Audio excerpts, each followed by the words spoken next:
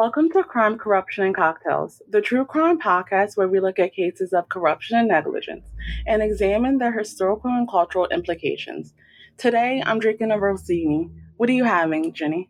I'm drinking a pina colada, and on this week's episode, we're exploring one of Italy's most famous unsolved cases, the disappearance of Emanuela Orlandi. Emanuela was born on January 14th, 1968 in Rome, Italy.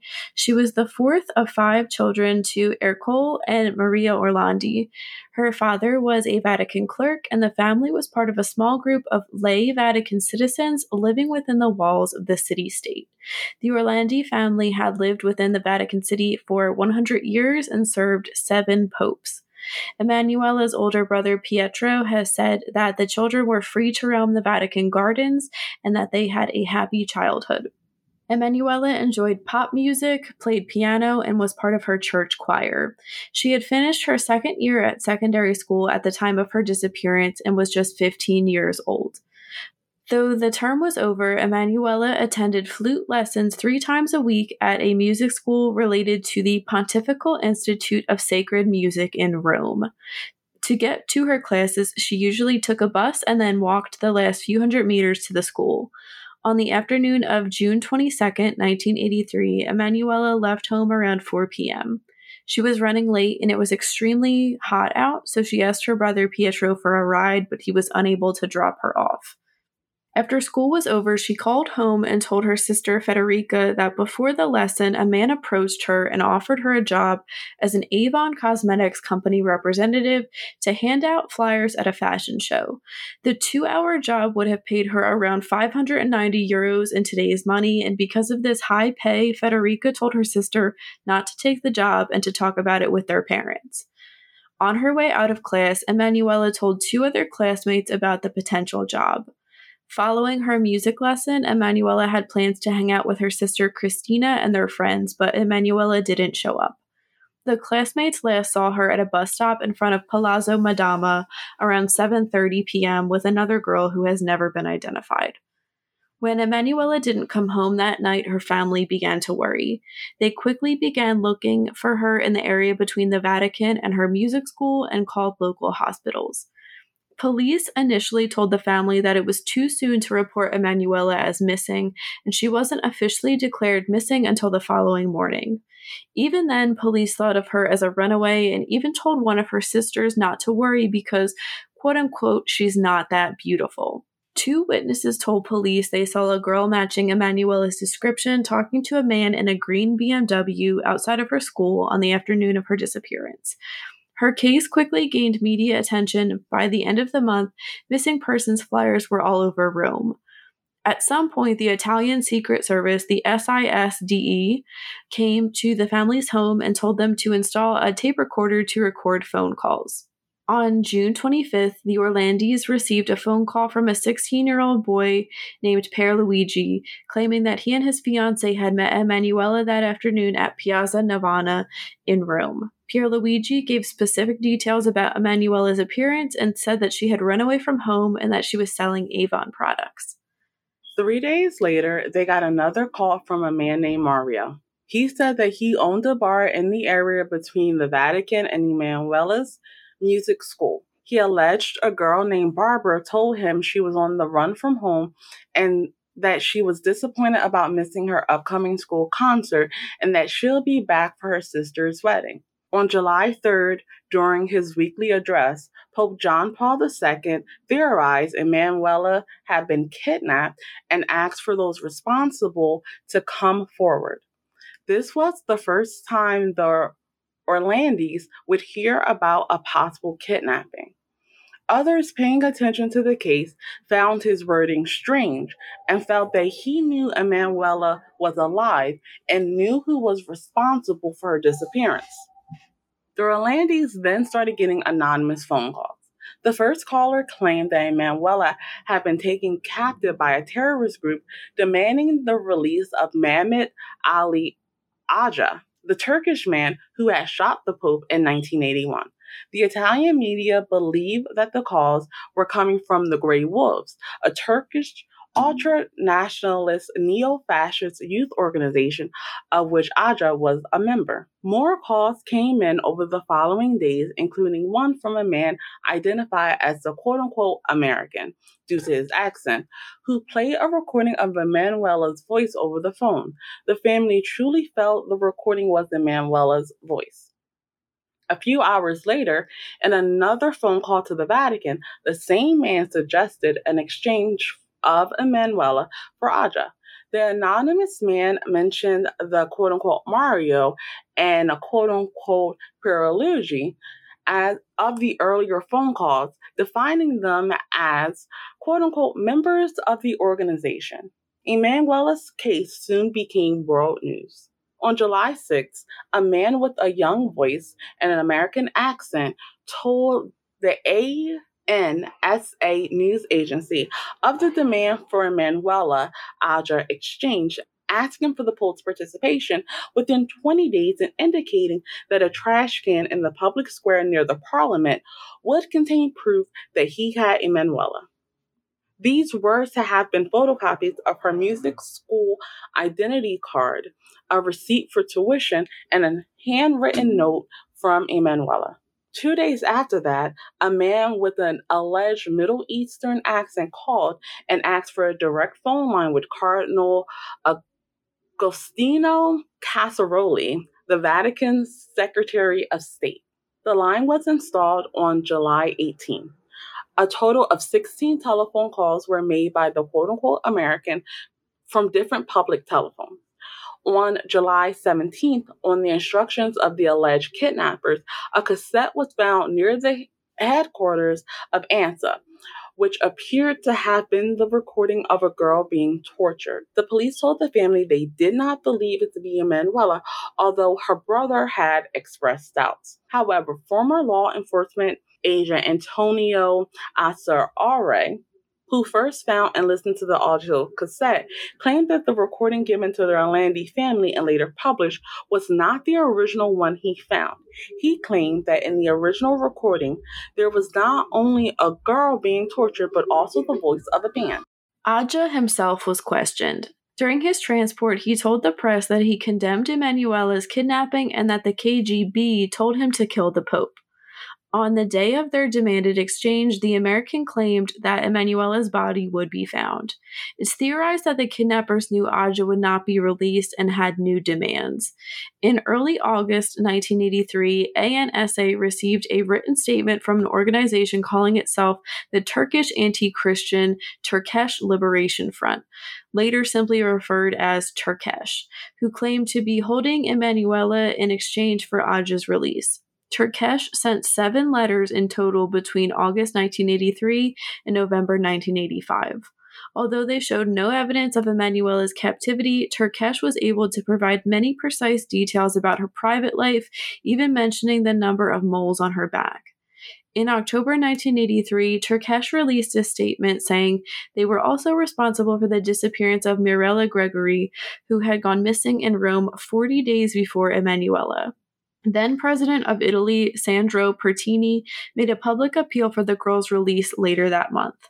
Following this, the two disappearances were often associated with each other. Before the end of the year, the Pope visited the Orlandi family home and told them that Emanuela's disappearance was a case of international terrorism and that the Vatican was doing all that they could. By the end of 1983, Emanuela's case had gone cold. 14 years later, in 1997, the first investigation on Emanuela's case was dismissed by the public prosecutor of Rome due to a lack of new evidence. Sadly, Emanuela's father died in 2004, a month after giving his last interview. Before his death, he reportedly told Pietro that he was betrayed by those he served. In 2013, 2 weeks after his election, Pope Francis met the Orlandi family after a mass. Pietro claims that Pope Francis told him twice that, quote, Emanuela is in heaven, end quote, implying his sister's death. According to the Orlandi family, this statement was proof that the Holy See knew what happened to Emanuela, despite the Vatican claiming over many years that it was not involved in the matter. Pietro Orlandi asked many times to have a meeting with the Pope in order to ask him more, but the Vatican never replied. Let's take a look at a few theories as to what happened to Emanuela. The first theory we'll discuss is that Emanuela's disappearance was connected to Mehmet Ali Aja. Aja has claimed that Emanuela was kidnapped by Bulgarian agents of the Grey Wolves. In a prison interview, he said that she was alive, not in danger, and living in a cloistered convent. Following his release from a Turkish prison in January 2010, Adra said in an interview with Turkish state television that the Vatican was keeping Orlandi a prisoner for him. He also alleged Orlandi was living in Central Europe as a nun. No clues were found about the existence of Turkesh. Neither the Italian authorities nor international intelligence agencies believe such an organization ever existed. However, the detailed information they provided about the girl led Italian investigators to conclude that Turkesh was a fake organization created by the people responsible for Orlandi's disappearance with the intent to mislead them. The fact that Tarkesh was aware of information known only to the Italian authorities led many to think that the kidnappers had linked to the Italian secret services.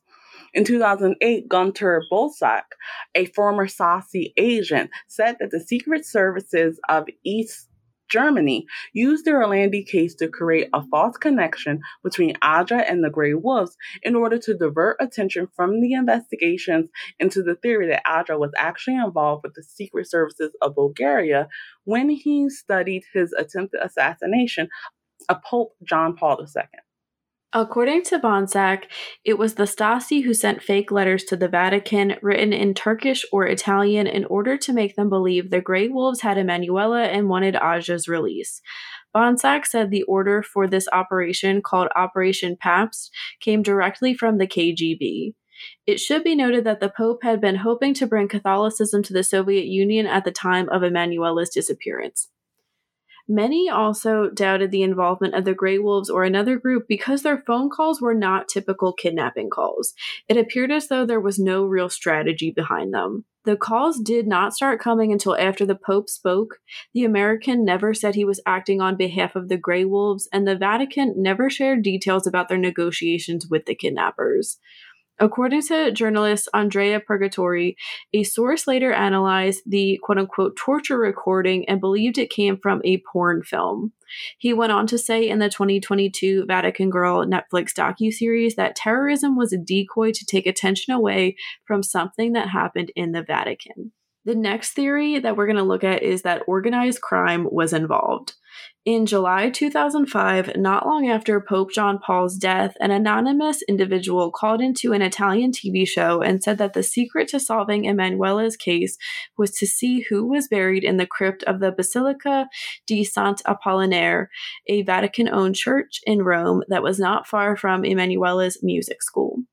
In 1997, a newspaper article made public the fact that Enrico De Pettis, the leader of the Banda della Magliana gang, was buried in the crypt. Many wanted to know why De Pettis, a violent criminal known as the most powerful gangster in Rome, had been buried in the crypt of a major Roman basilica, which was typically saved for high-ranking figures such as cardinals.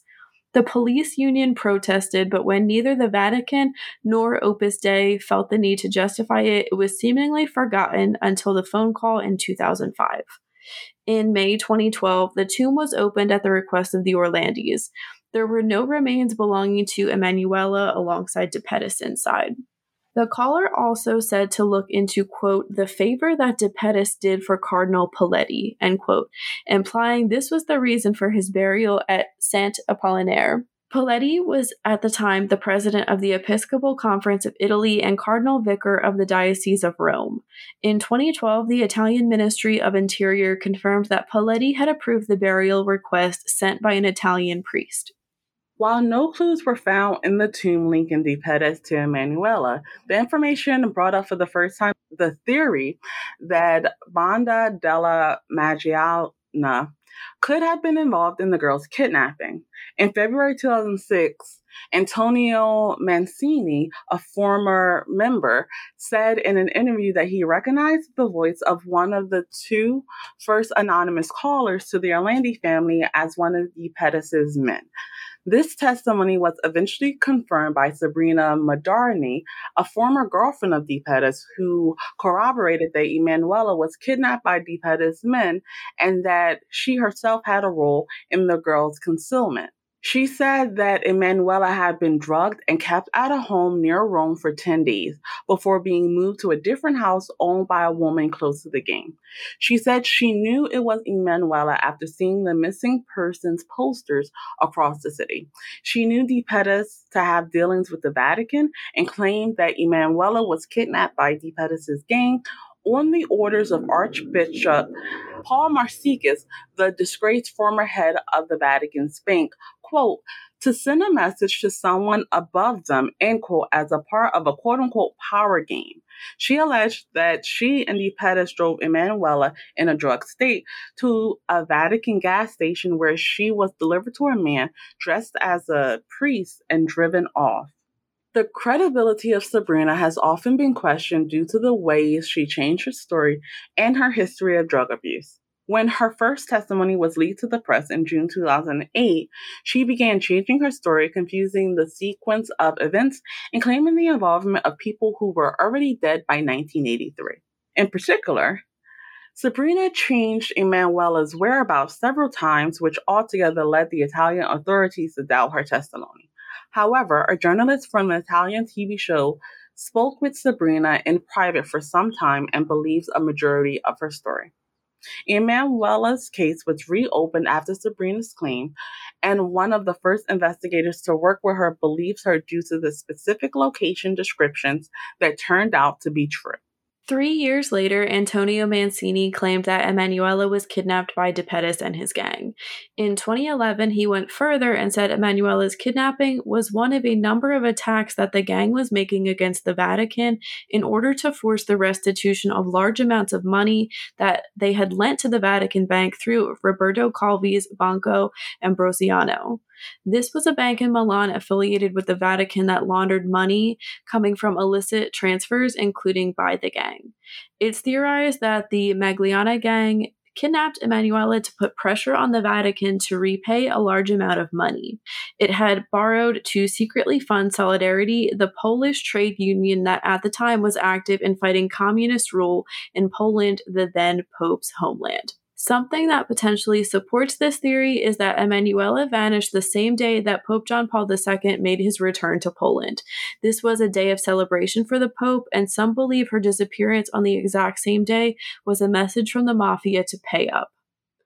And finally, we'll take a closer look at the Vatican's potential involvement. In 2012, well-known exorcist Father Gabriel Amorth alleged that Emanuela's kidnapping was, quote-unquote, a crime of a sexual nature. He said that a recruiter from the Vatican police took her and forced her to take part in sex parties before being murdered. He told La Stampa, quote, the network involved diplomatic personnel from a foreign embassy to the Holy See. I believe Emanuela ended up a victim of this circle, end quote. He has not provided any evidence to support these claims. In 2017, another Vatican-related theory arose when journalist Emiliano Fittipaldi came into possession of Vatican documents that had been stolen during the Vatican leak scandal of 2015. Inside, along with other documents, was a dossier on Emanuela. The Vatican had previously denied internal documents on her, but it was discovered that documents were hidden from the police investigation for over 30 years.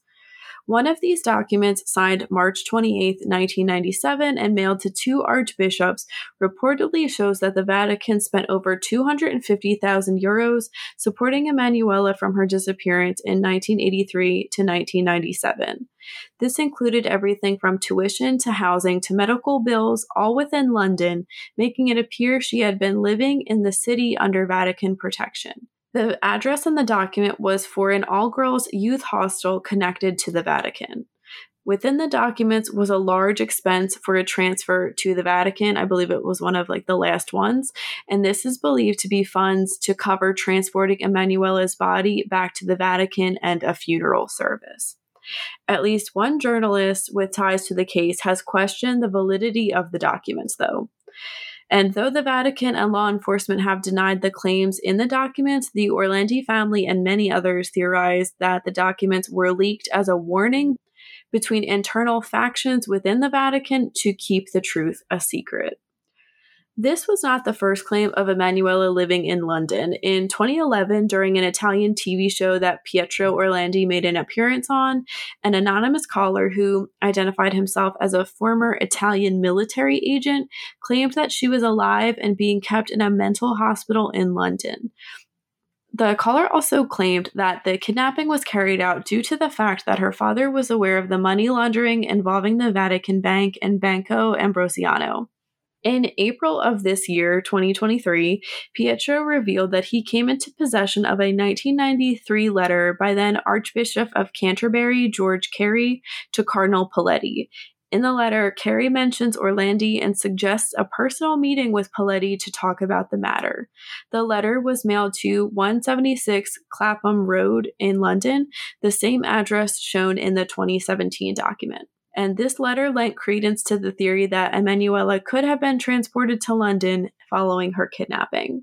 In a 2019 interview with The Guardian, Pietro said, quote, "I don't know about the theories, but I do say this. The behavior of the Vatican over these 36 years has been one of secrecy and lack of collaboration, and it has made me think there are leaders within the Vatican who know what happened.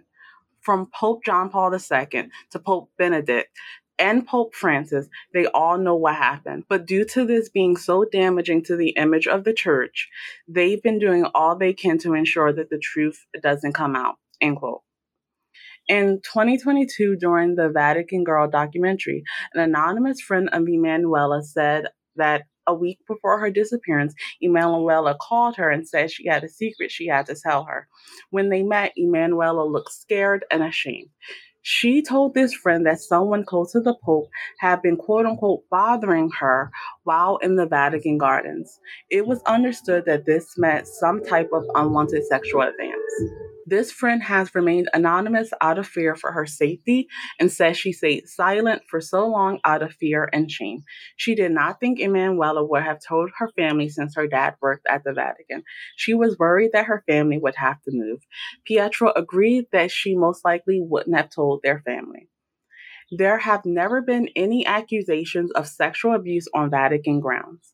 That same year, an Italian journalist published a recording of a man affiliated with the Pettis and his gang who alluded to Emanuela being kidnapped at the request of someone inside the Vatican for the purposes of covering up a sex scandal. An alleged plot between the gang and the Vatican had already been mentioned back in 2009 by a Bando mob boss who was working with law enforcement. If sexual abuse was taking place, the kidnapping could have been used as leverage to blackmail the Vatican.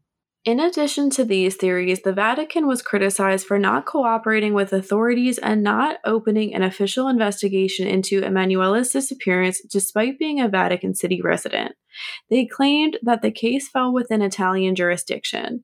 However, there has been evidence to suggest that the Vatican opened an investigation without notifying Italian law enforcement. According to the Toronto Star in 2014, a petition to Pope Benedict XVI requesting a Vatican inquiry into Orlandi's disappearance with over 100,000 signatures received no response. Since her disappearance, there have been several discoveries of skulls and bones near the Vatican, but none have been identified as Emanuela. In summer 2018, the Orlandi's lawyer received an anonymous letter with a picture of the statue of an angel in the Teutonic Cemetery inside Vatican City. The letter read, quote, "If you want to find Emanuela, search where the angel looks," end quote. The following year, the Vatican opened 2 tombs within the cemetery to be examined by a forensic anthropologist. The tombs were empty and did not house Emanuela's bones or the bones of 2 German princesses who were supposed to have been buried there. The family lawyer feels that the tombs were used as blackmail of people that know what happened to Emanuela.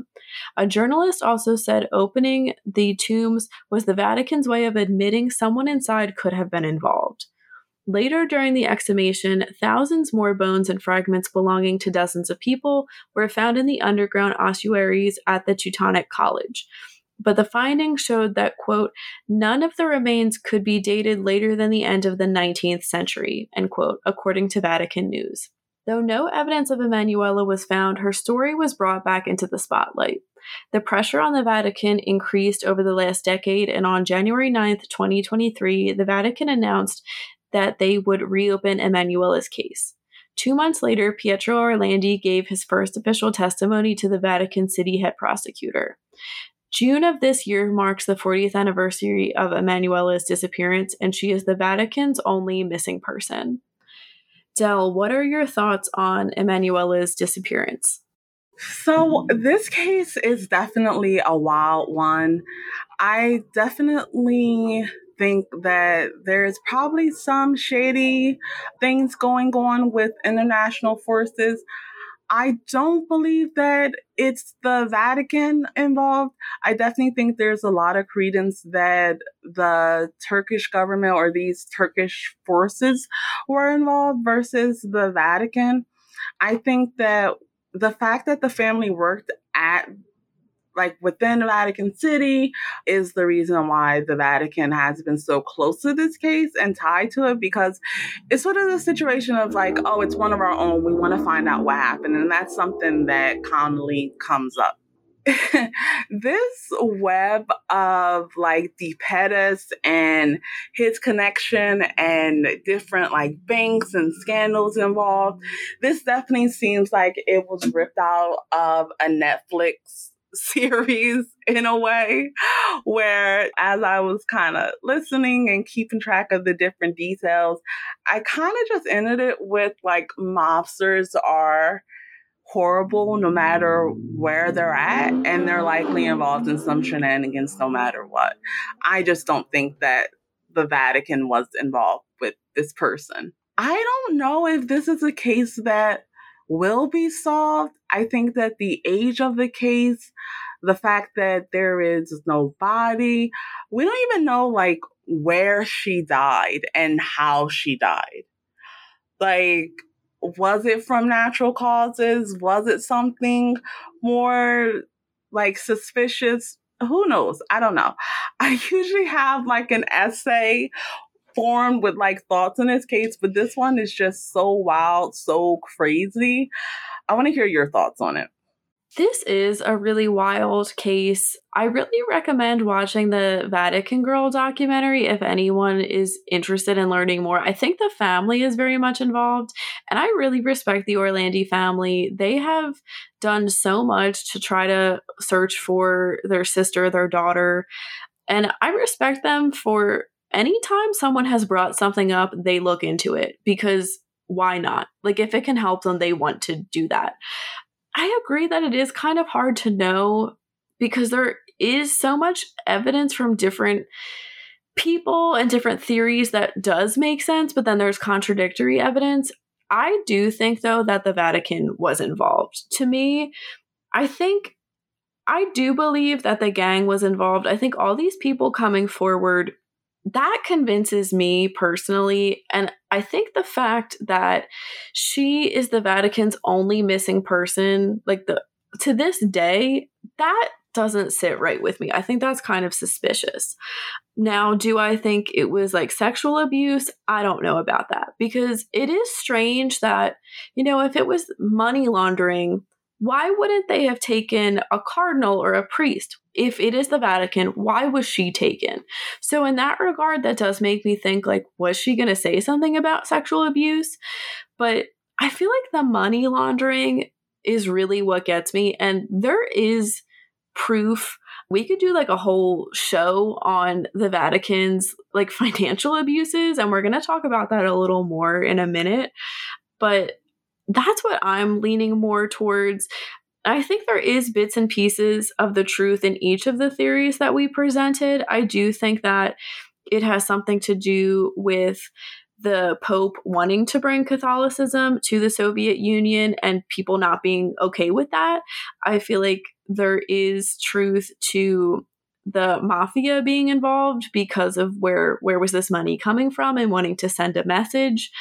That all gets me. I don't know if we will ever have this solved. I'm really glad that the case was reopened, and I think we're going to be learning a lot more. But if it was the Vatican, I don't know if they would really admit to it. I think it's really interesting that it seems like every 10 or so years, someone is coming forward with a little bit of information. So who knows? Maybe in another 5 or so years, we'll get a little more of this. Hopefully not. Like I said, if they're looking into something, I think it's interesting too that Pope Francis told Pietro, your sister is in heaven. And you can definitely look into that one of two ways, that he knows what happened or he's just trying to be supportive. And I mean, realistically, she probably is dead by now if we haven't heard anything from her in all of these years. So maybe he was trying to take that approach. I know Pope Francis's platform is one of transparency within the church. So is that his way of saying, yeah, I know your sister's dead?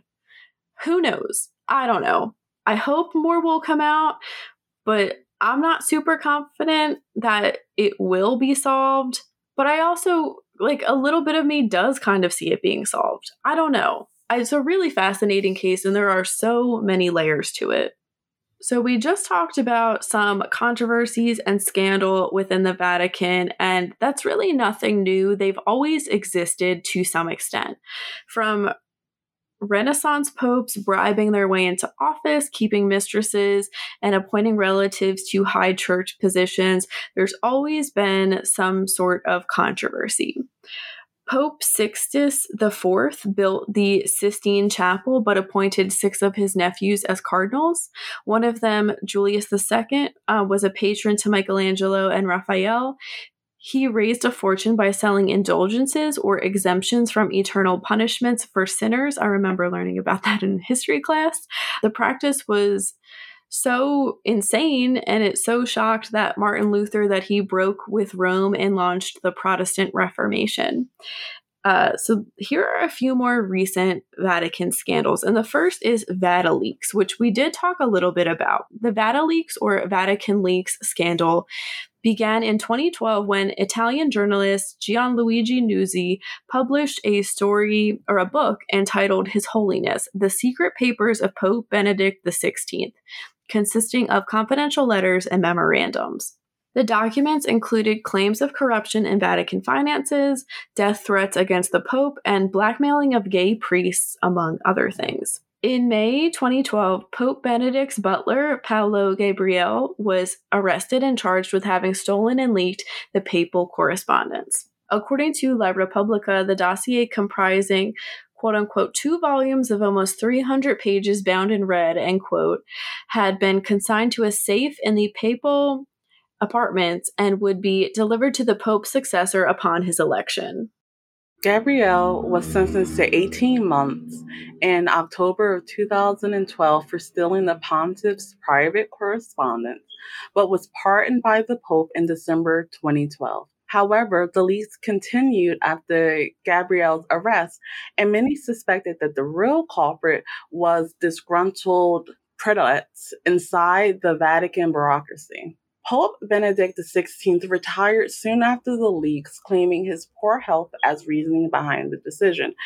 It's believed that the leaks also played a role. Then, in 2015, Nunzi and journalist Emanuela Orlandi both released controversial books based on leaked Vatican documents, marking the second VatiLeaks scandal. This more closely focused on the church's financial problems, but also had examples of deep-rooted corruption.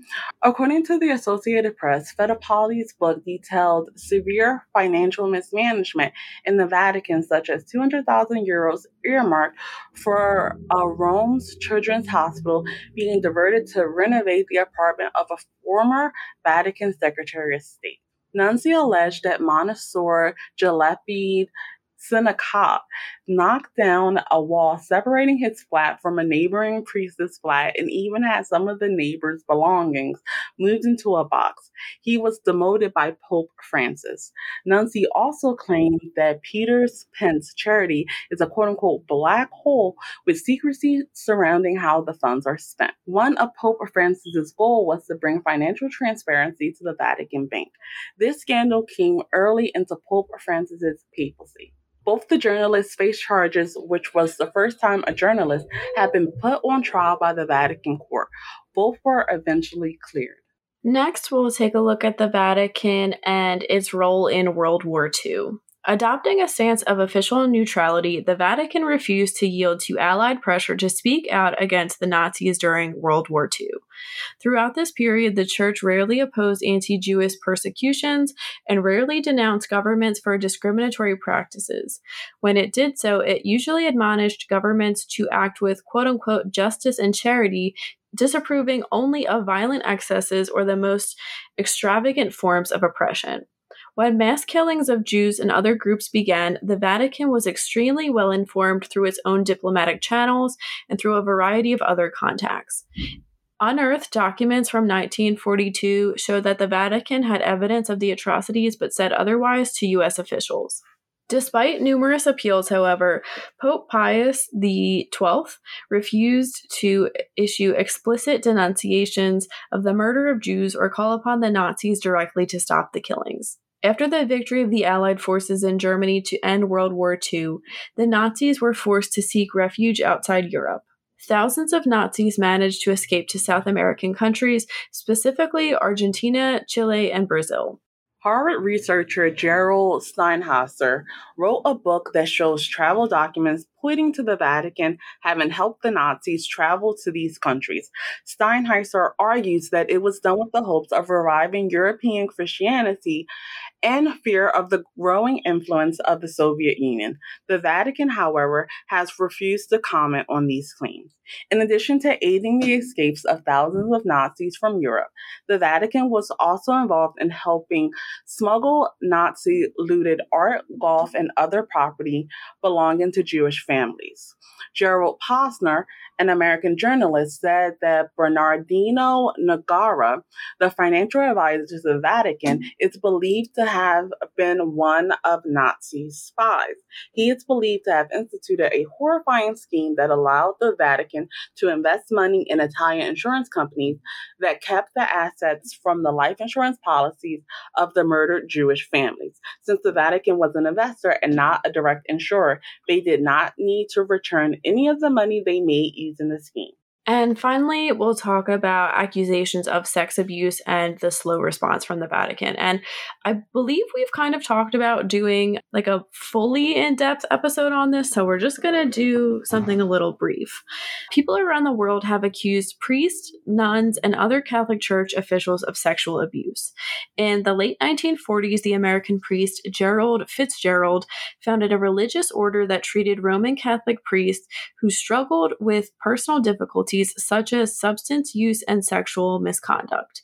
In a series of letters and reports to high-ranking Catholic leaders starting in the 1950s, Gerald warned of substantial problems with abusive priests. He wrote, for example, quote, "Sexual abuse offenders were unlikely to change and should not be returned to ministry," end quote. The accusations of abuse and cover-ups began to receive public attention during the late 1980s. In 2002, an investigation by the Boston Globe led to widespread media coverage of the issue in the United States. Widespread abuse has been exposed in Europe, Australia, Chile, and the United States, reflecting worldwide patterns of long-term abuse as well as the church hierarchy's pattern of regularly covering up reports of abuse. Patrick Nash, a British scholar, said, quote, "The Catholic Church, like other large organizations, has occasionally put its own interests above those of individual members. Around the world, cultures of abuse have flourished at public universities, in media companies, and even in non-governmental organizations," end quote. Though the three most recent popes have apologized to victims, the Vatican has been criticized for a slow response. John L. Allen Jr., a Vatican correspondent for the National Catholic Reporter, commented that many American Catholics saw the Vatican's initial silence on the Boston Globe stories as showing a lack of concern or awareness about the issue. Del, do you have any thoughts on any of these scandals or controversies that we talked about? I mean, I think the Catholic Church, like many other long-standing, highly regarded institutions, definitely are going to have their fair shares of controversies and other things that they have done that people may not agree with. I definitely don't think that it takes away from the great work that the church has done, but it's definitely an area of which they can improve upon. When it comes to their finances, it's definitely one of those situations where you question, well, is it good or bad for them to open up their books more widely? Is there ways where they can increase transparency while also respecting the privacy that goes into running the largest church in the world? When it comes to World War II, definitely a black stain on the church. I think that their message of peace and nonviolence kind of aided them in their thinking. And we definitely know in hindsight that that was wrong, but kind of try to put myself in their shoes of what they were dealing with and trying to make sure that they were like relying on the things that they were teaching and guiding their actions. But definitely wrong and definitely not something that shows them in the best light, especially when you look at the things that they did afterwards with like helping them to escape and keeping the money that they gained from the insurance policies that were taken out by Jewish families. We can definitely do a whole episode and probably a whole series on the church and the alleged sexual abuse that has happened within it. It's definitely been several kind of like waves of accusations. And I think the fact that the three most recent popes, so that's Pope John Paul II, Pope Benedict XVI, and Pope Francis, they've all apologized. They've all authorized the church to pay out a lot of money to not only educate priests on what's going on and try to educate the public, but also paying out settlements to victims. So I guess the question is like, what more can they really do? Is there other things that they can do? There is a hierarchy, and I think sometimes people might put the blame on the Pope and the person that they see versus actually putting the target on the individual priests that are actually doing the abuse and, saying, well, the church is just covering it up. Well, we don't know what all the internal things they're doing to solve the problem. So again, we could talk about this more in a later episode, but I kind of go back and forth with the question of like, has the church done enough? I personally think they have, but I definitely understand the opposing side when it comes to the Catholic Church reaction to the different sex abuse scandals that they have been associated with. What are your thoughts? Some of the stuff that we talked about was a lot of new information for me. I do not remember this Vatican leak scandal happening.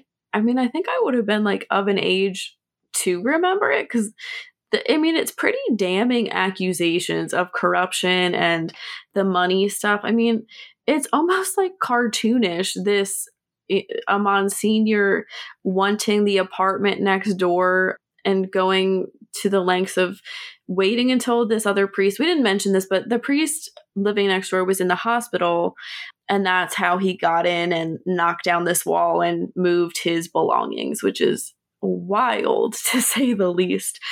And I'm glad that Fittipaldi and Nuzzi weren't charged or were cleared because, I do think that the public needs to know about this kind of stuff.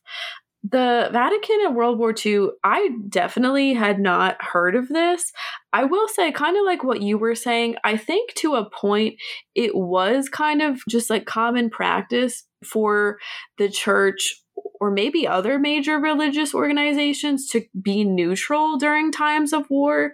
And like you said, like, yeah, it was common, but it's not right. And we know it's not right, and it is a stain. I found it really shocking to hear about how the Vatican had played a role in smuggling the looted art and even property belonging to Jewish families, and that they were allowed to keep that stuff. That's appalling. And that, I mean, there's probably a ton of things that the church needs to apologize for to some extent. That I think is definitely one of them. And again, with the sexual abuse, it's something we're all probably familiar with at this point. I think Pope Francis has definitely done more than other popes in the past have. I know there was a controversy where he was maybe victim blaming or saying people were lying about things, but he did hold a summit on working to address this with people within the church participating and, experts in the field participating too. And maybe that's just for appearance. Maybe he genuinely believes in supporting these people and bringing change to the Catholic Church. It's good that he's doing that.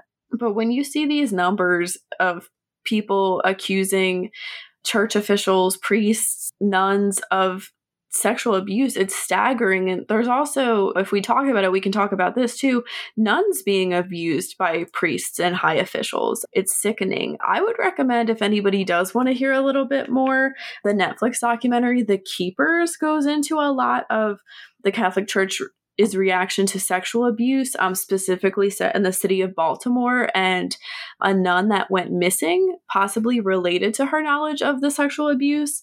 I think that's a really fascinating story. I will say it's very upsetting. You do hear about the victims talking about their abuse, and it truly, I'm getting chills thinking about it. It's really hard to hear, but I think it's really worth it if you are interested. That wraps up this week's case. Thank you for listening. Let us know in the comments what you think about the disappearance of Emanuela Orlandi. You can read more about this case and how to support us in the links below. We will be back next week. As always, stay safe.